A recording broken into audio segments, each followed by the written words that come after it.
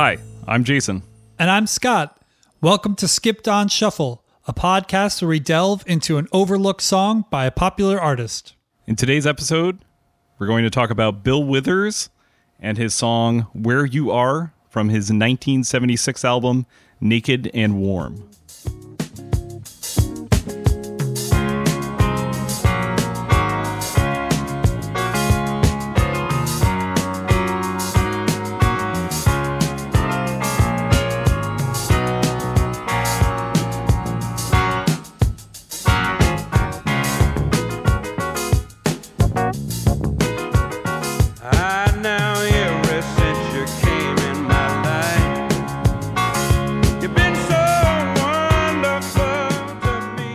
For a lot of people who are listening to this podcast, they may find themselves not really knowing who Bill Withers is. I know just my girlfriend, she asked me when we were about to record this episode, she said, "Oh, what artist are you guys recording about today?"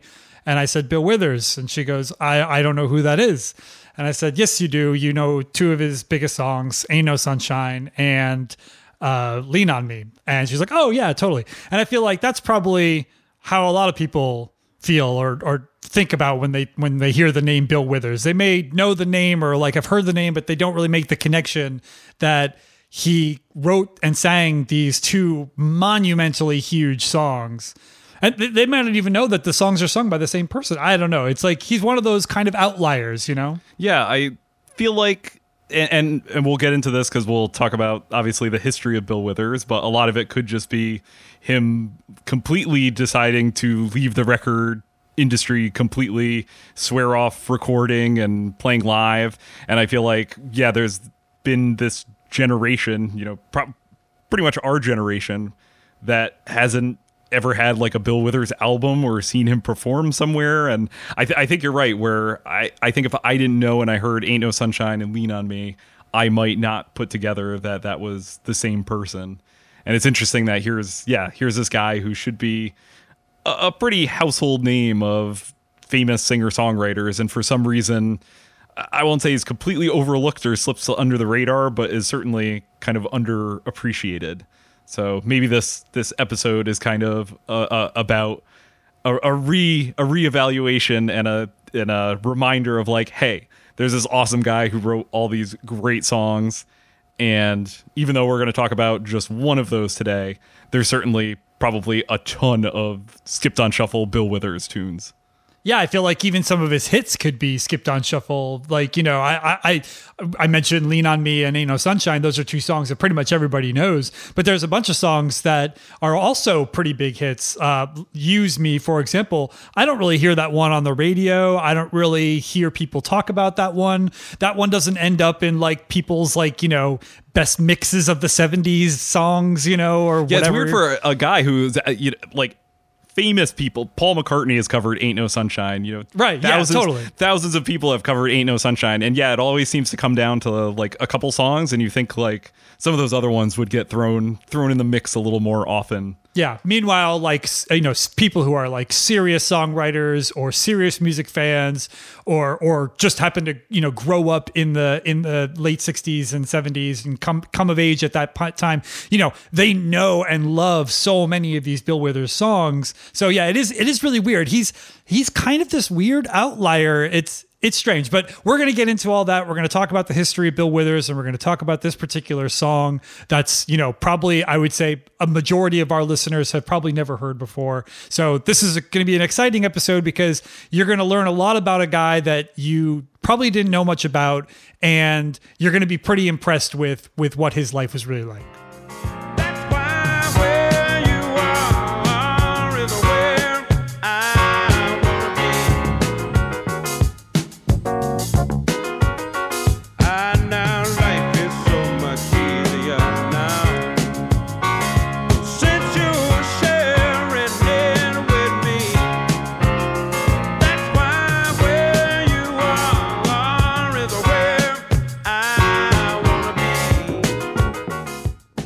William Harrison Withers Jr. was born in 1938, the youngest of 6 siblings.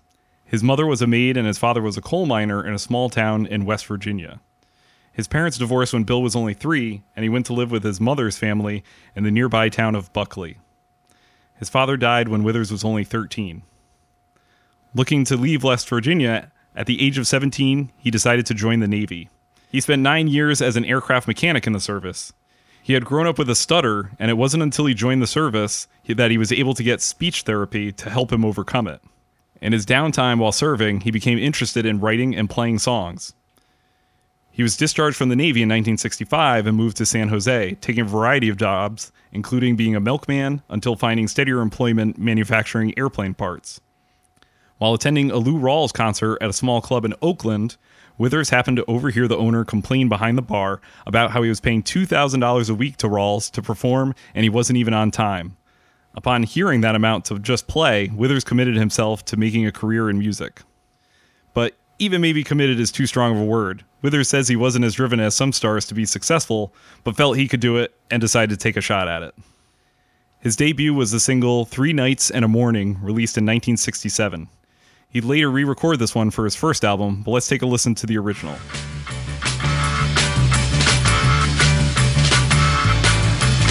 Summer night in Harlem, man, it's really hot. Well, it's too hot to sleep, I'm too cold to eat. Don't care if I die now. When a night in Harlem, on the radiator won't get hot. Mean old son Lord, he don't care if I freeze to death or not. Saturday night in Harlem. The single didn't make much of an impression, but Withers continued to write and play. He moved to Los Angeles and got a job as an airplane mechanic, at one point installing toilets on planes, and saved his money every paycheck to invest in recording more demos and playing small clubs to build his name. At the time, Withers is nearly 30 years old. Withers decides to work with Ray Jackson, a trombone player in the Charles Wright and the Watts 103rd Street Rhythm Band, a soul and funk band. Jackson takes Withers' demos to Forrest Hamilton, an exec at Stax Records, who then calls up Clarence Avant at Sussex Records and arranges for him to meet Withers. At the meeting, Withers plays Grandma's Hands, and Avant immediately signs him to the label. Avant enlists Booker T. Jones, famously of the band Booker T. and the MGs, to produce Withers' debut album. The plan is to record the album in 3 short sessions, but the record company runs out of money for the band after the second session. They don't finish recording until nearly 6 months later. The album, Just As I Am, comes out in May 1971 to universal critical acclaim and commercial success. It features one of Withers' most enduring classics, Ain't No Sunshine. Ain't no sunshine when she's gone. It's not warm when she's away. Ain't no sunshine when she's gone, and she's always gone too long. Anytime she goes away, wonder this time where she's gone. Wonder if she's gone to stay. Ain't no sunshine. Interestingly, the upbeat track Harlem was intended as the lead single with Ain't No Sunshine as the B-side, but after DJ started playing Ain't No Sunshine, the pressing was flipped to put the song on the A-side. The cover of the album is Withers outside the factory, where he was still working at the time with a lunchbox in hand. Withers would go on to receive 3 Grammy nominations, including Best New Artist, Best Male Pop Vocal Performance, and wins for Best R&B Song with Ain't No Sunshine. So at 33, Withers is instantly a successful and Grammy-winning musician. Withers releases his second album, Still Bill, in 1972. It hits number 4 on the Billboard charts and tops the R&B chart thanks to hits like Use Me and another one of Withers' most iconic tracks and his only number 1 song, Lean on Me.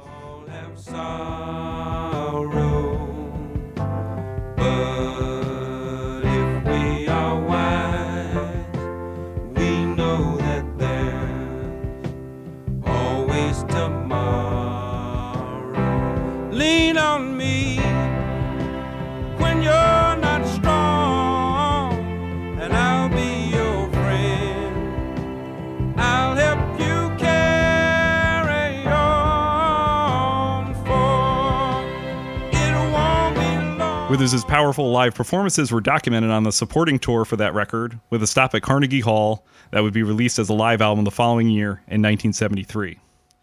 Rolling Stone recently ranked that release as 27th on a list of the best live albums. The third album came from Withers in 1974 in the form of Adjustments. If you look at the cover, it's plus adjustments. He explains it right on the record cover, though. The record cover shows Withers writing out the explanation of the title, which is about the choices we have to make in life, about the big things, love, religion, etc., and how we help or hurt people along the way, and how we have to live with ourselves and make adjustments as we go. The cover mentions that the, quote, old people back home, end quote, would say it as adjustments. The record didn't have a runaway hit like the previous two, so you might not know this one, but here's the lead single from that album, The Same Love That Made Me Laugh. Your love is like a chunk of gold.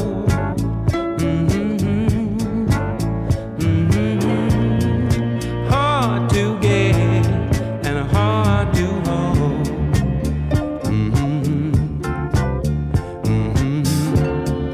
Like a rose that's a soft to touch.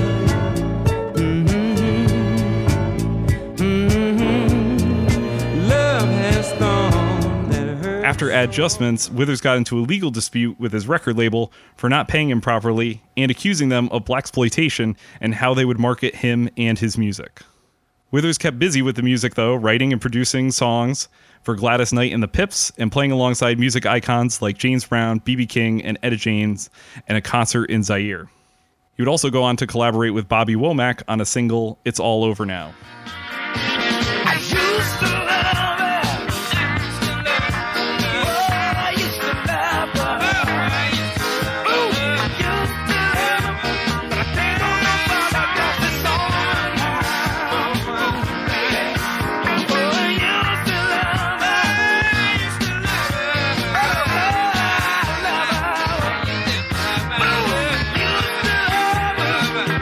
But it's all over now. Withers eventually left Sussex Records, and the label would fold completely due to serious tax problems, and Withers would sign with Columbia Records. His fourth and first album for Columbia, Making Music, which was released as Making Friends in the UK, again failed to match Withers' previous successes, but it still reached number 7 on the R&B charts. Let's take a listen to one of the best songs from that record, Hello Like Before. A hello like before. I'd never come here if I'd known that you were here. I must admit though that it's nice to see you, dear.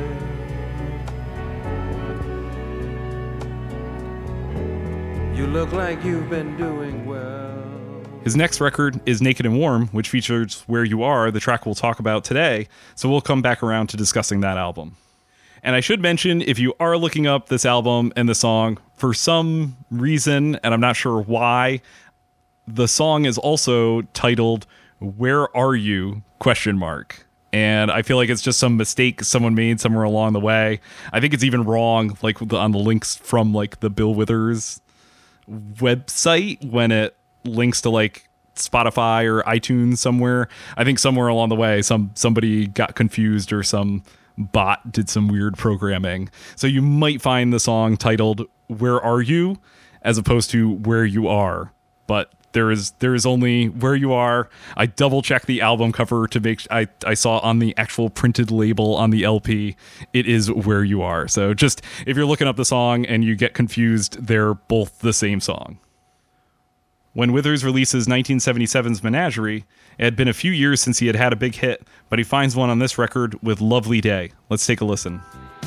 Then I look at you, and the world's all right with me. Just one look at you, and I know it's gonna be a lovely day.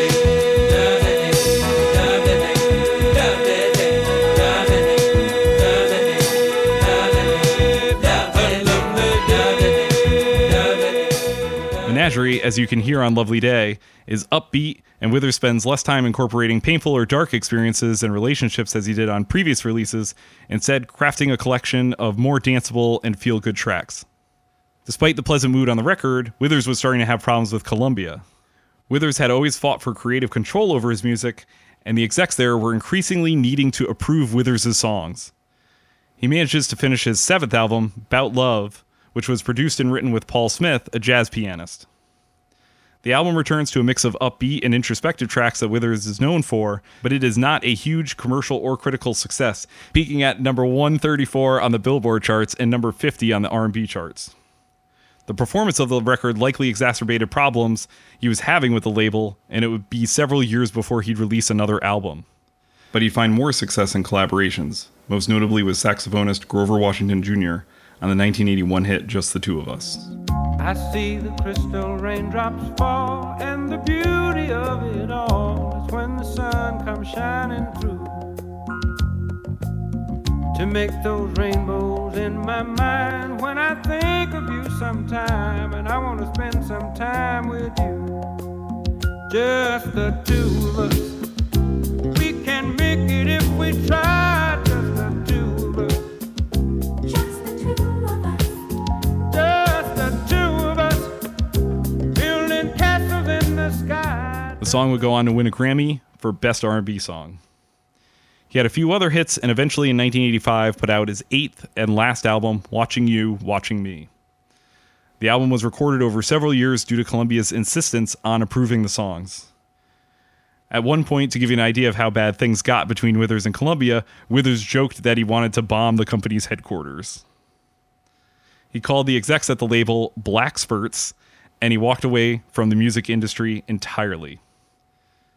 In interviews, he would talk about how he was a regular guy before he became famous, and therefore he didn't feel the need to continue in an industry he'd grown to despise. In 2015, he was inducted into the Rock and Roll Hall of Fame by Stevie Wonder. In his acceptance, he said, "I'm not a virtuoso, but I was able to write songs that people could identify with. I don't think I've done bad for a guy from Slab Fork, West Virginia." Withers died earlier this year from heart complications at the age of 81. In a tribute, drummer Questlove called him our everyman, our Bruce Springsteen. But now, let's go back to 1976 and talk about Withers in the middle of his career with his album Naked and Warm.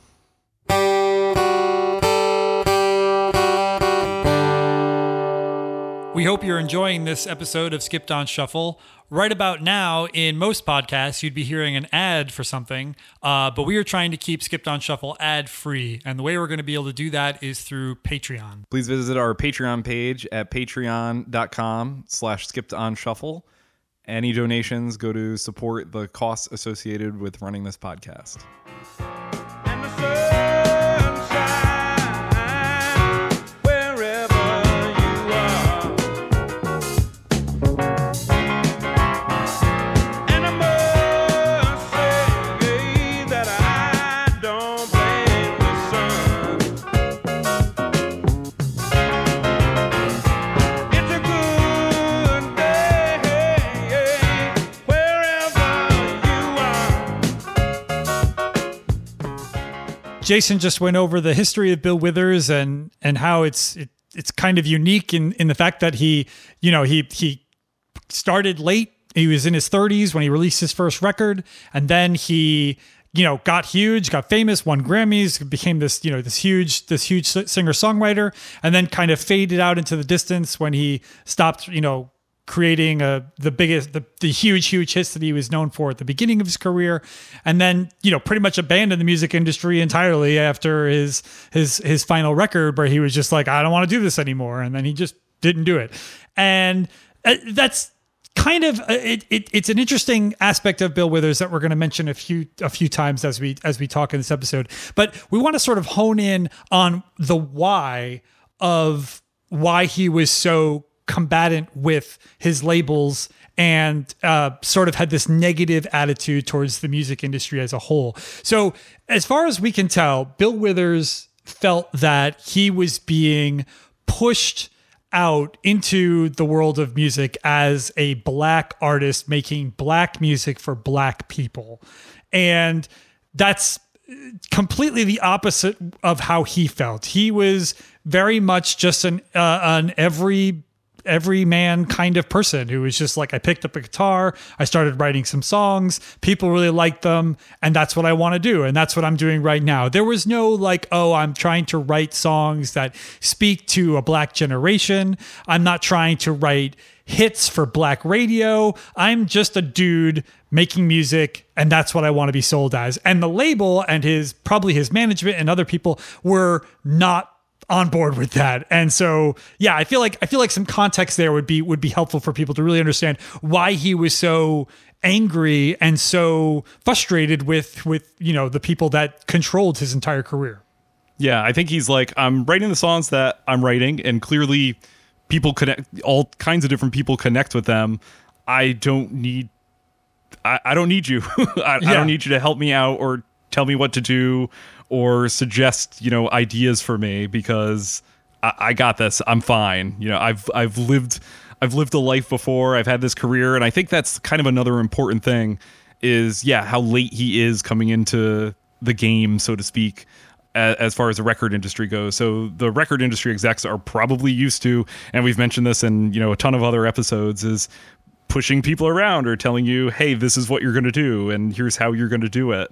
So it's not surprising that suddenly, this guy who had, served in the military, had been used to, people probably telling him what to do, and now he's like, I'm out. I don't have to do that anymore, and you don't have to tell me what to do, and I don't really care if that's not what you want to hear. Like, I don't have to appease you in any way. So it's kind of cool just to hear somebody stand up to these people who basically you can imagine, Bill Withers sitting there working on a song, working on trying to record it, and some guy just walks in, hears like 20 seconds of it, and it's just like, oh no, we don't want that. Let's work on something else. Yeah. So what's crazy to me is, and obviously, racism and racial inequality is a huge topic right now. It's obviously something that we're all familiar with from the news and from our Facebook feeds and all that stuff. But what's really crazy to me is that you have this guy who on his first record writes Ain't No Sunshine. His first record. Like, this is a guy 30 years old, releases his first record, and on the cover of the record is him like at his blue collar job that he has while he's making this record. He writes Ain't No Sunshine, becomes a huge hit, wins Grammys, does all this stuff. And then, and you got to just imagine this like sleazy, most likely white record executive coming in and being like, I'm going to tell you how to do this. Like, it's just crazy to think about. Like, the guy who wrote Ain't No Sunshine getting told by somebody else, like, well, if you want to appeal to, this demographic, and if you want to do, it's just mind boggling how that must have, how that must seem now. Like, can you imagine being like an older guy who is like, oh yeah, I'm the guy who told Bill Withers what to do and how to write songs. Like, can you imagine how embarrassing that must be? So yeah, it brings it back to this like latent kind of, this latent racism that kind of like permeates through the music industry. It does so now, but especially back then. We're talking about the era of like Motown, where it was like a machine. It was like, and we talk about this a lot in our Marvin Gaye episode, where it's like Motown industry was like a machine. It's like, no, we are writing songs specifically to create for white people to bob their heads to, and for black people to, buy and attach to in all these different ways and whatever. It was very calculated. And Bill Withers is not that. He is the anti-Motown, basically.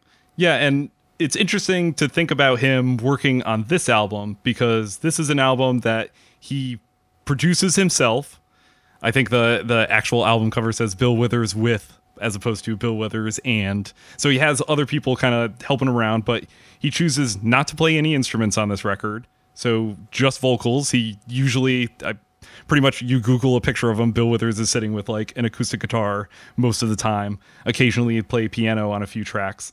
But I think that's really something interesting to think about in this album too, is him taking on a more creative role and kind of overseeing his songs coming to life, as opposed to him doing the work of, playing them. If that makes any kind of sense. I feel like there's a difference between I'm going to, lay down my vocal track and now I'm going to sit down and play the piano and play the guitar to it, as opposed to having, a session musician there or your band there and being like, hey, can you play this? And then, oh, can you play it a little bit differently than I would? Because he's a super humble guy and recognizes, I read you that quote about the I'm no virtuoso. He admittedly is just like, no, I can't really play guitar, can't really play piano. I know enough to, at least write a little tune and get me by, but I'm by no means, an expert. And I feel like that whole attitude really comes through on this record of just being like, I'm just going to let things go and see what happens. So I feel like you get a lot of interesting stuff on this album that doesn't exist on any other Bill Withers record. Like it immediately doesn't sound like any of the other records. And a good night when the day is done.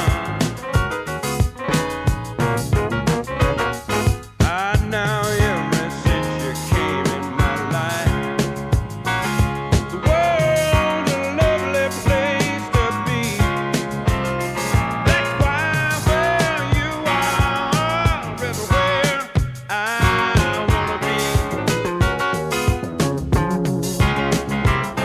That's why where you are. To give a bit of context for when this record comes out, this is 1976. So this is sort of in that in-between zone where the heavy rock music of the late 60s and early 70s that, was all over the radio is now starting to slowly fade into the background as disco is starting to take over. And, I don't need to go, I'm not going to go into a whole history of the disco versus rock wars and all this stuff. But basically, we all know disco is upbeat, very happy, very focused on like dance beats and danceability and kind of just like fluff. And that's one of the big reasons why the rock scene hated disco so much. They felt like it was just commercialized fluff, kind of just garbage and whatever.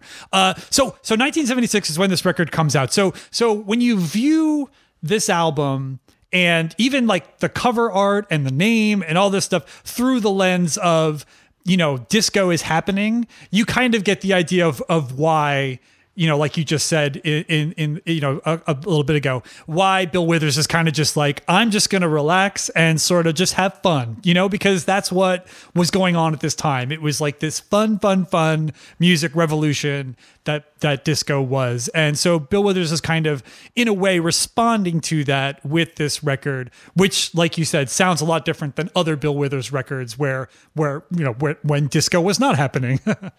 So this song really stands out because I feel like this is one of those tracks I listen to, and every time I listen to it, I hear something a little different or I notice something else going on. First of all, we can talk about the time signature of the song, which is just totally weird. I don't know how to. It starts and you're like, okay, I think I got the beat. Oh no, it's it's not quite what I expect or what I think. And for a guy, when you listen to the earlier records, it's like, pretty much from the first couple notes, okay, this is the kind of song it is. I know exactly how this is going to go.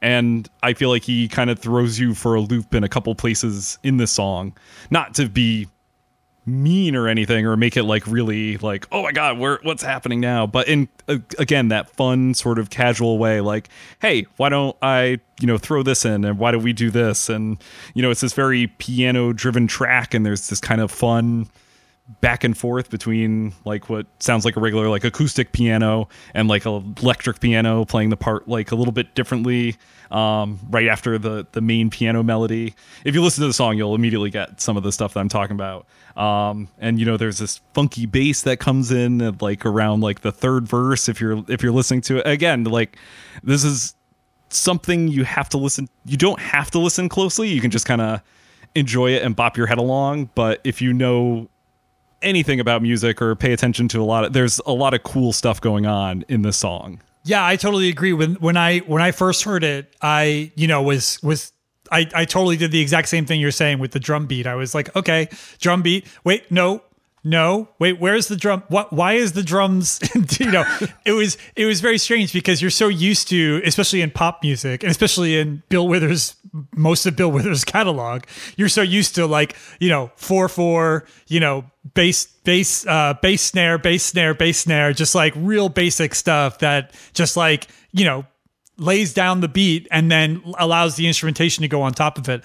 And yeah, I could totally imagine he's got a drummer that's, like a hired gun kind of guy that's a studio musician, playing, and he's like, oh, what if I did this? And Bill was like, sure. That's fine. It's almost kind of, I guess the way to think of it, and I don't know, aside from the time era that you'd necessarily think of these two, but a little bit like the Steely Dan always working with these session musicians and being like, try this, can you do this? What happens when you do this?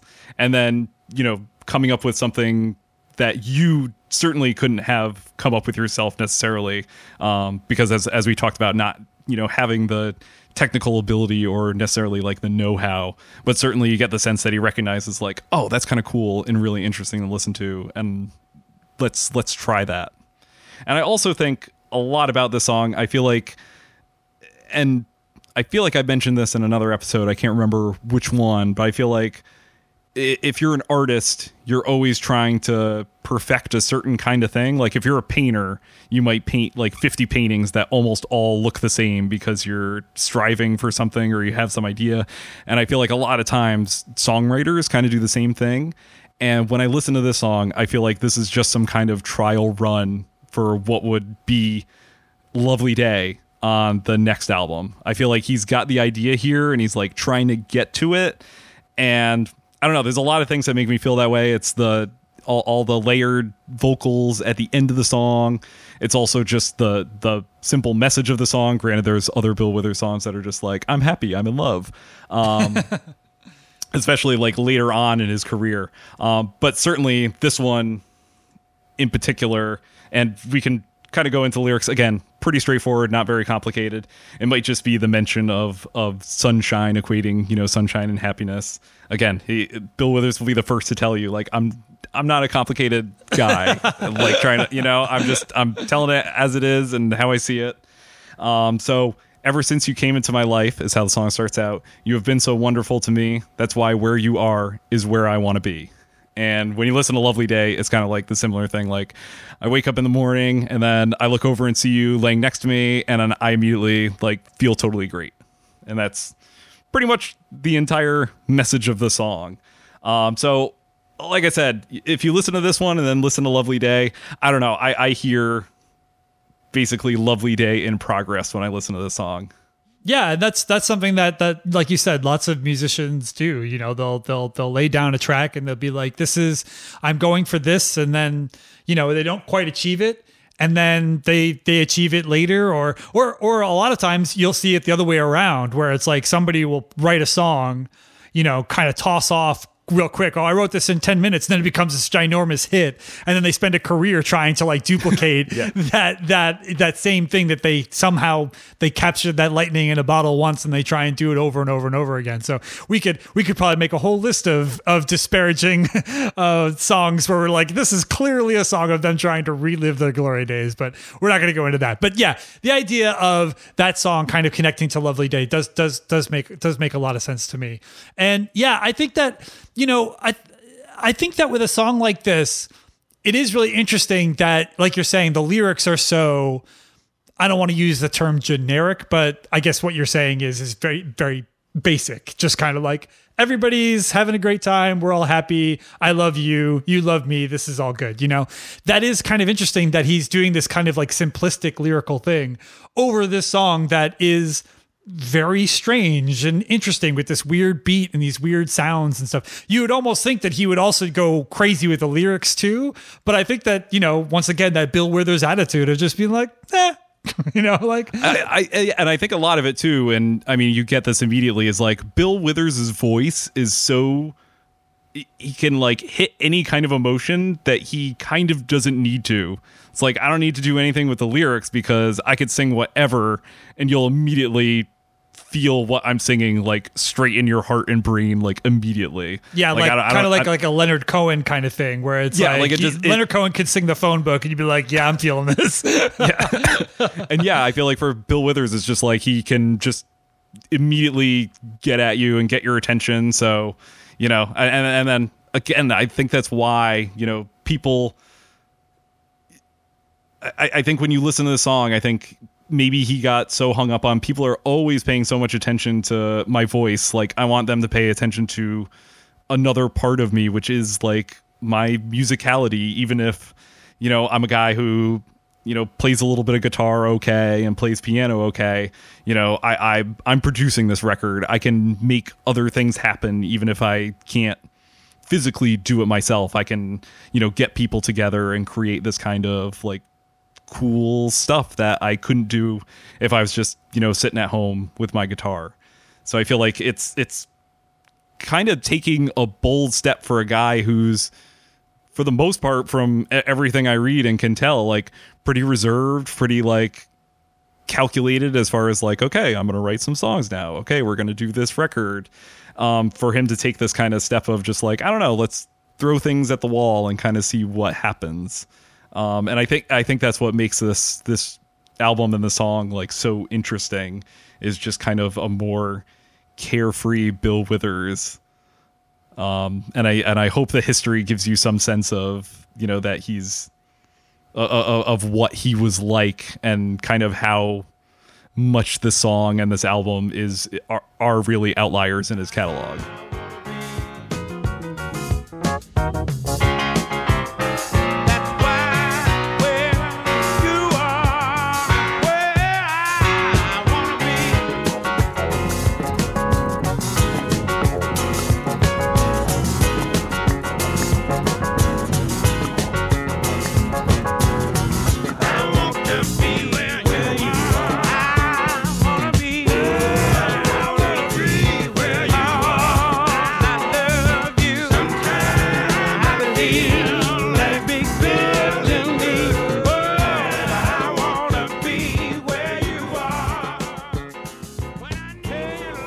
Usually at this point in the episode, we go over our personal connections to the song or to the artist or the album or whatever it might be. And invariably, Jason and I, we talk about, going to a concert or buying that album for the first time or going on a date and hearing the song, whatever. We talk about how we connected to it over our lifetimes. But I want to actually do something a little different here and talk about how I actually feel more connected to Bill Withers now than I have ever. And it's just because of doing the research for this episode.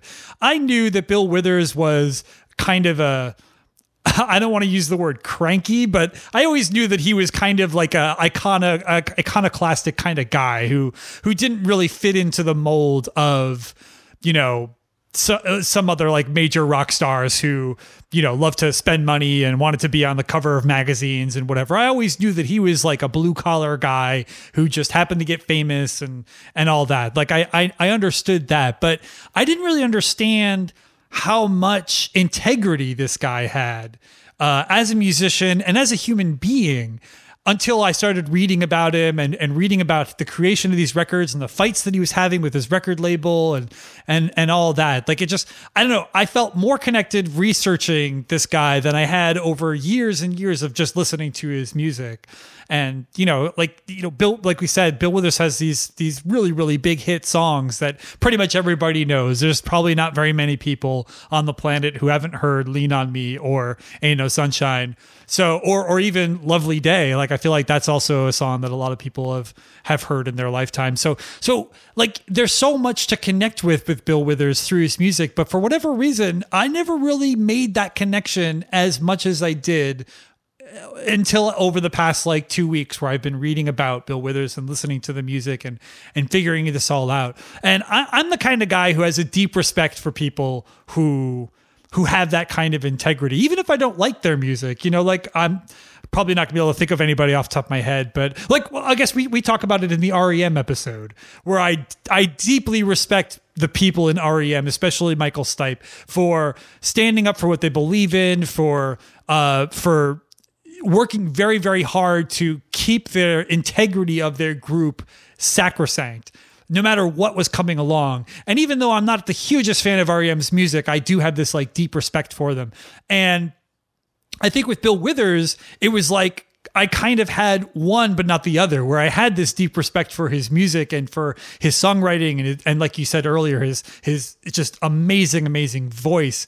But I didn't know the depth of like how, he literally was just like, you know what? Fuck this. I'm out. Like, I don't want to do this anymore. I'm sick of this. And to me, like, that's just like so punk rock, like just like this totally punk rock attitude, Green Day, who like consider themselves a punk rock band, they didn't do that. Like, they weren't just like, you know what, we don't want to do this anymore. No, they're like constantly trying to grab that, over and over and over again, constantly trying to be this like quote unquote relevant band, and I don't want to like spend a bunch of time shitting on Green Day or anything, but at the same time, like you can see that like Bill Withers was just like this, like, no, he's just like a genuine person who's just like, I don't want to do this anymore. I'm going to go spend some time with my family. I'm not going to write. I'm not going to tour. I'm not going to do anything. I'm just going to live my life. And that's what I want to do. And to me, like, it was just so great. So I really feel that just by spending the time learning about this guy, that I feel more connected to him and his music now than I ever have in my entire life. And I think that's the first time that's happened with a Skipped on Shuffle episode. Most of the time I come into these and I'm like, oh yeah, like I love this band, or oh yeah, like I know a lot about this band and I'm just kind of a casual fan. But I feel like with this episode, I am kind of like a listener where I'm like, wow, like I didn't know this. This is really interesting. I don't know. I feel like that's kind of my connection to Bill Withers now, rather than the way that it's been portrayed in a lot of other episodes we've done. Throughout this episode, we talk about race a bit and Bill Withers and his relationship with the music industry. And it's really interesting because kind of despite all this and throughout his career and being very honest and plain spoken, you think that politics would come up more in his music. And he's interestingly this apolitical guy. And I feel like a lot of what he stands for and his music stands for, despite the fact that it gets, attributed to, racial issues at times, writing a song Harlem, obviously, lends itself to you thinking like, oh, well, he's black and he spent some time in Harlem and maybe he sees that differently than I would see it as, a white person in Harlem. And it's just interesting to think about how he was adamant about making his music for everyone. And I feel like the thing that encapsulates that best for me, and also just kind of thinking about 2020, I mean, this was the year Bill Withers died earlier this year, and thinking about how enduring his music is and talking about all the racial tension going on in this country. The one of the kind of most memorable things of 2020 so far for me, at the George Floyd protest in Washington, D.C., the streets are filled with people, and somebody's got a microphone and they start singing Lean on Me. And, there's some people singing along, and then it gets to the chorus and it's just this massive chorus of people because everyone knows the song. And I think about, that Scott told the story about his girlfriend where she didn't know who Bill Withers was, but and probably if you went around the crowd, you'd be like, who's the writer of the song? Like, who's the guy that, and you might not know, and it doesn't matter. And it has like this great message. And I feel like it really sums up a lot of the power of Bill Withers' music, that we talk about how he writes these simple songs, very straightforward, and just how amazingly effective it can be and how emotionally affecting it could be. And it's funny that as we, turn on the TV and read stories and things, that, when people think about the protests, and, there's certainly still protests going on and other incidents happening. But for me, when I think of, the 2020 George Floyd protests, I tend to, sure, I know there were riots and violence and things that happened, looting that happened places. But for me, this is like the image that sticks with me is all these people in the street different ages, different backgrounds, coming from all over the place, all standing crowded in the street, holding candles and, their cell phone lights up and all that, singing Lean on Me together. And it's just, I don't know, it's a really optimistic moment that gives me a lot of hope, which I feel like in these days you have to like take and cherish when you get them and when you see them. So for me, I think it's going to be really hard for me to throw on a Bill Withers album or listen to Bill Withers and not kind of constantly think about that moment, or at least keep that moment in the back of my mind.